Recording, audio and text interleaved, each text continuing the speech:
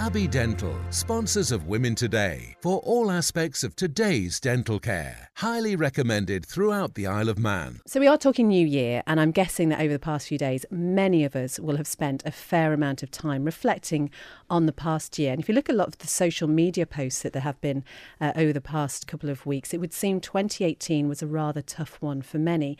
But a new year gives us all a chance to put that behind us and look forward positively. And that really is the case for our studio guest today, who is Alison Lynch. Alison, it's brilliant that you could be with us at the start of this new year. But we're going to go back to July of last year, really. And you received quite a devastating diagnosis. Just talk us through what happened. Hi. Yeah. I did. I went to Nobles for a checkup following some surgery that I'd had earlier on. And I was under Mrs. Maroney at Nobles. And she found what she thought and believed to be cancerous growths. A biopsy was taken on the 3rd of July, and on the 9th of July she got in touch with me and gave me the devastating news that, yes, I did have cancer. I mean, it must be incredibly difficult to put yourself back in that situation. But, I mean, how do you begin to piece together what you've been told and get through the next few days before your treatment started? It's devastating, having to tell people, having to, just try and piece your life together. I'd started to plan my funeral. I'd,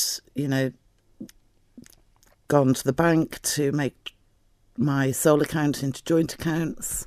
You just automatically think that that's it, your life has come to an end. And, telling people, how do you tell your parents that you've got cancer? How do you tell anybody? It's devastating. It was a 6-week period between being told that I had cancer to seeing the consultant in Liverpool, and those 6 weeks were terrible. I wouldn't wish it on anybody. That was worse than any surgery or recovery or anything. But it was when you went to Liverpool and you saw the consultant that they said, you don't need to do things like planning your funeral. Yeah. You are going to survive this. Yeah, they said it's treatable and it's curable. Stop making arrangements for you not being here. It's not going to happen. It's really interesting, Alison, that was immediately what you started doing. I mean, you just went straight to that. Yeah, conclusion. I mean, I'm quite an organised person, and I like everything to be, all the I's to be dotted and T's to be crossed. And I, try and leave as little for other people to do if I can do it. But, that wasn't the case. I didn't need to do that. And I had 2 lots of surgery in Liverpool.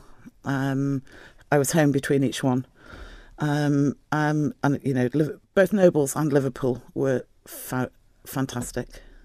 So you had those 2 major operations. Were you working during this time? Yes. The company, I work for Doula in that lovely Fortan building on Douglas Head. And I've worked for them now for about 11 and a half years. And they were fantastic. They said to me, take whatever time you need. When you come back, work what hours you want to work if you don't want to work full time. But I was paid while I was off. I was paid paid full time by them. They were so supportive. I couldn't have done it, without them or my family.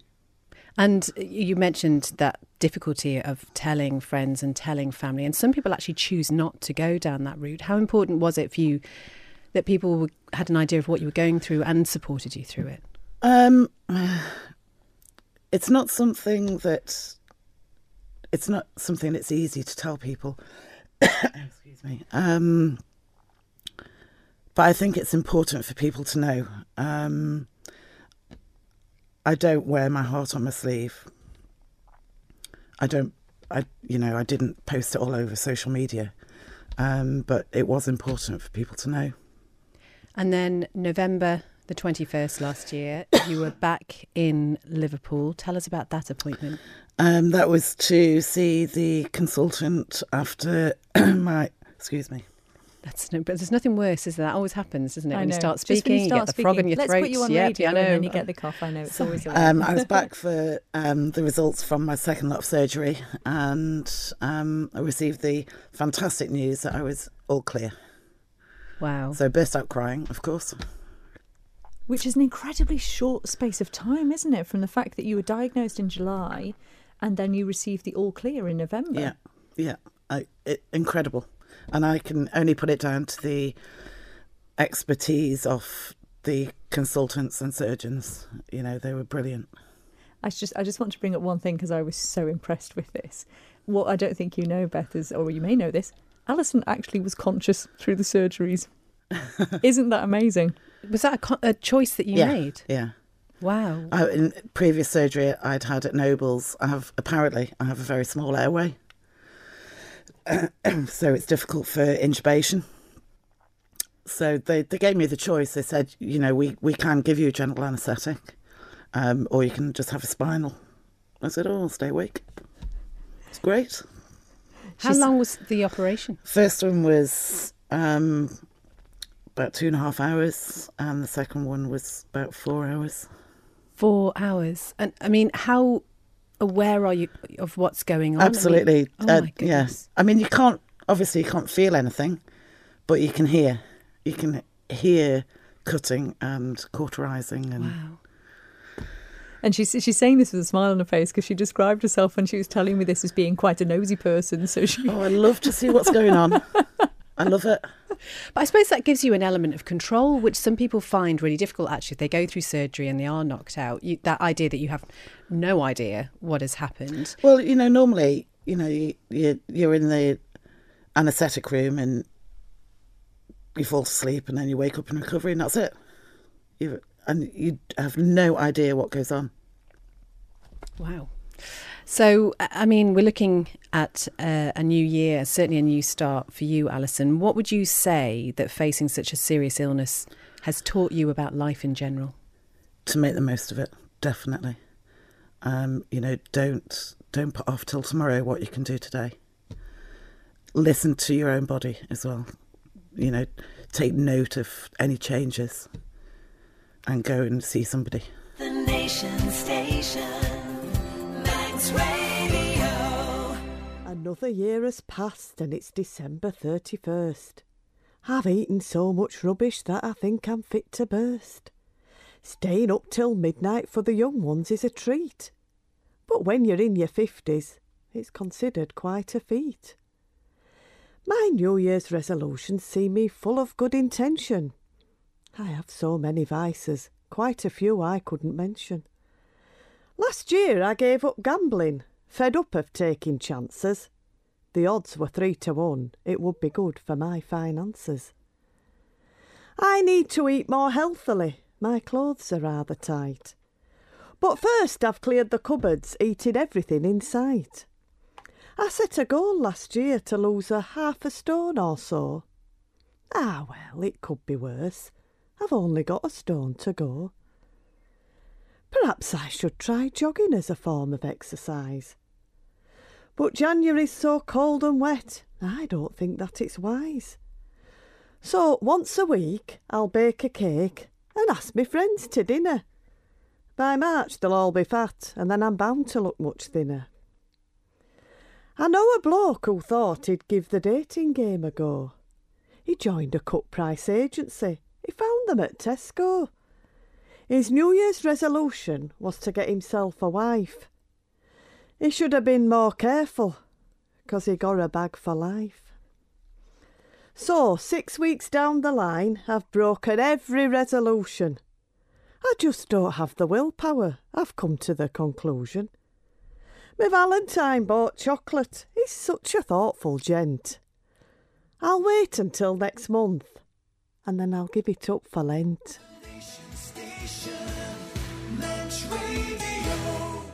I like it, I like it. I like the way you run your fingers through my hair.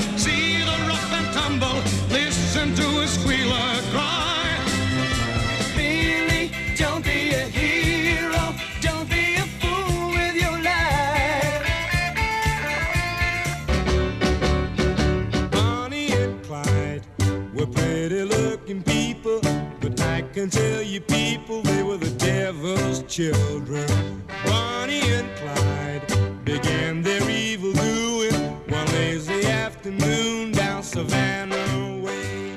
Do you know, Mitch, I think if we carried on playing these songs back to back, it would take us about a week to get through them all. You've had the most ridiculous number of hit songs. Well, the following week I wrote even more. So those took you about a day and a half, did they? Yes, total. How long does it take then to craft a hit song? Well, the main bones of a hit song happen in an hour or two, really, because you know you've got something really magic very, very quickly. Then the hard work begins. Then you've got to make things work and make things fall into place. And that can take a long time. So is there a sort of formula? I mean, I know obviously it took you an entire book to write how to write a hit song, but is there a sort of formula that you can stick by? So could you learn how to craft a hit song? No, you can get a lot of things. You can get a lot of hints for saving time, not having to waste your time going up the wrong way. But really, and everybody who says it's not inspiration, it's perspiration, that's rubbish. It's 99% inspiration, because you can come in and start writing one day and you can go on and nothing will happen.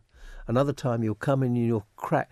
A good example, Les Reed and Barry Mason, who wrote The Last Waltz, a whole load of songs in one, of Delilah. They had the bare bones of each one of those within about 2 hours. Oh, gosh. And then they came back later and developed them into songs. But that bit of inspiration happened in a very, very short time.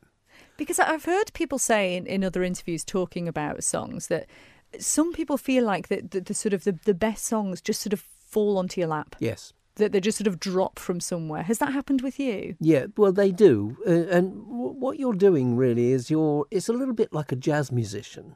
And you've got a basic, you're playing around with tunes and things, and you're improvising. And as you improvise, and when you're writing songs, I'm trying to listen to what I'm writing as if I were a third party. I want to hear that for the first time, even though it's coming from me. And when you do that, you then won't settle for anything less than something really catchy. Mm-hmm. And you just throw the stuff away. You end up throwing most of this stuff away because it's just not good enough. And unless you're realistic with what you're doing, you're going to have a catalogue full of old draggy stuff. And so this way it concentrates what you're doing.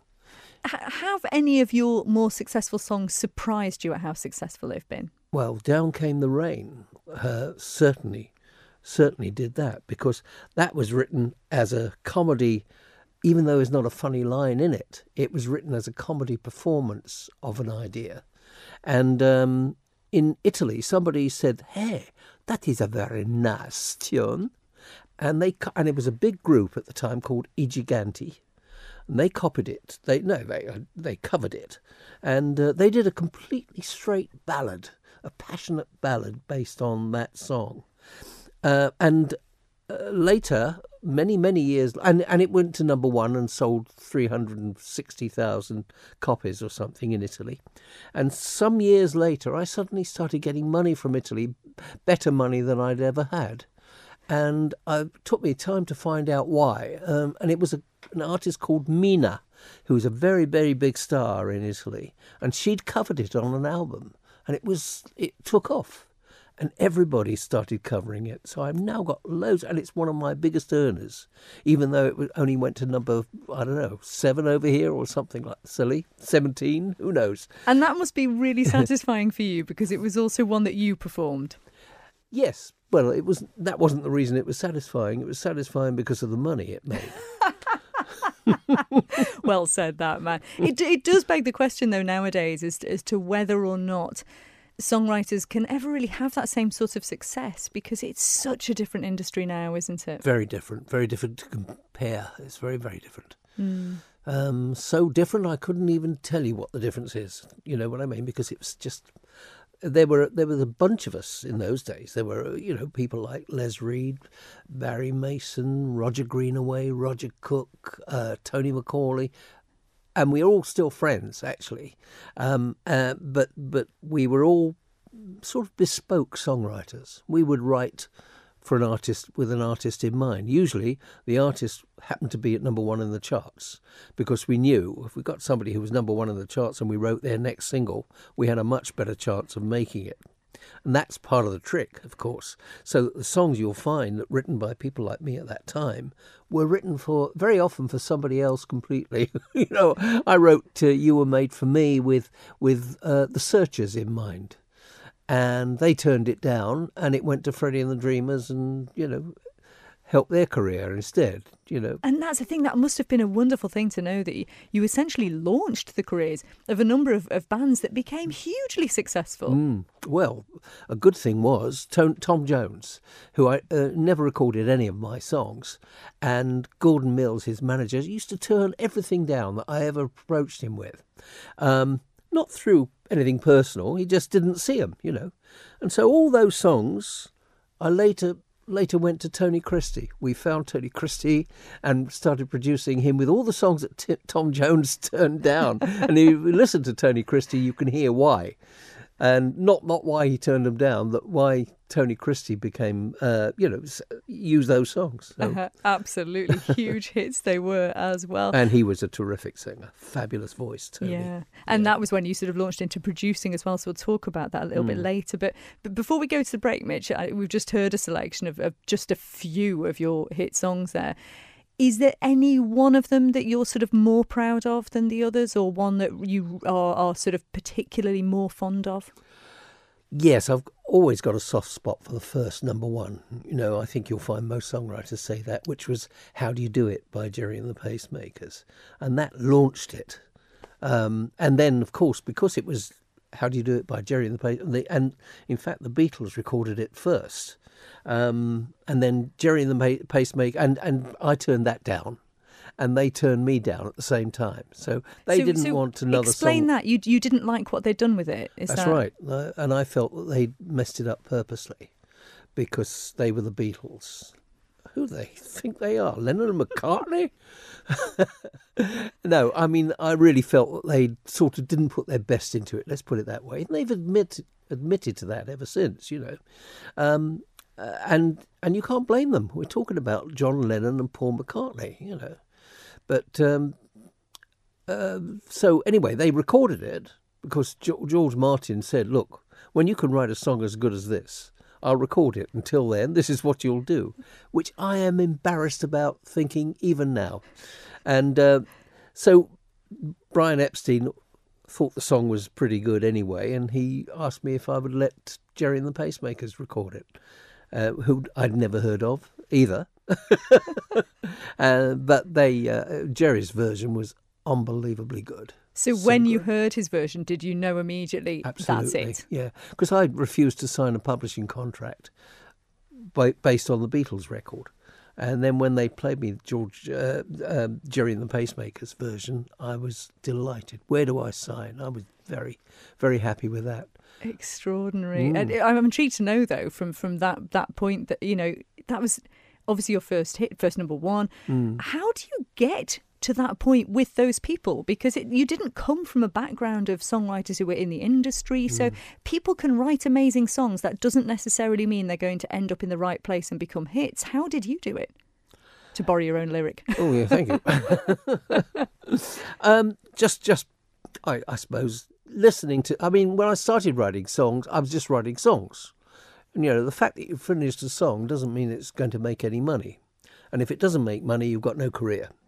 So I eventually... Somebody, a few people gave me advice. I went to publishers and they said, yeah, it's all right. It's a very nice song. Very, very well written and all the rest of it. But who cares about it? I said, something, you're right. They said, listen to more of what's being played and the ones that are hits. And that was the best advice, really. Listen to the successful ones, try to work out why and why they do better than others. So that helped a lot.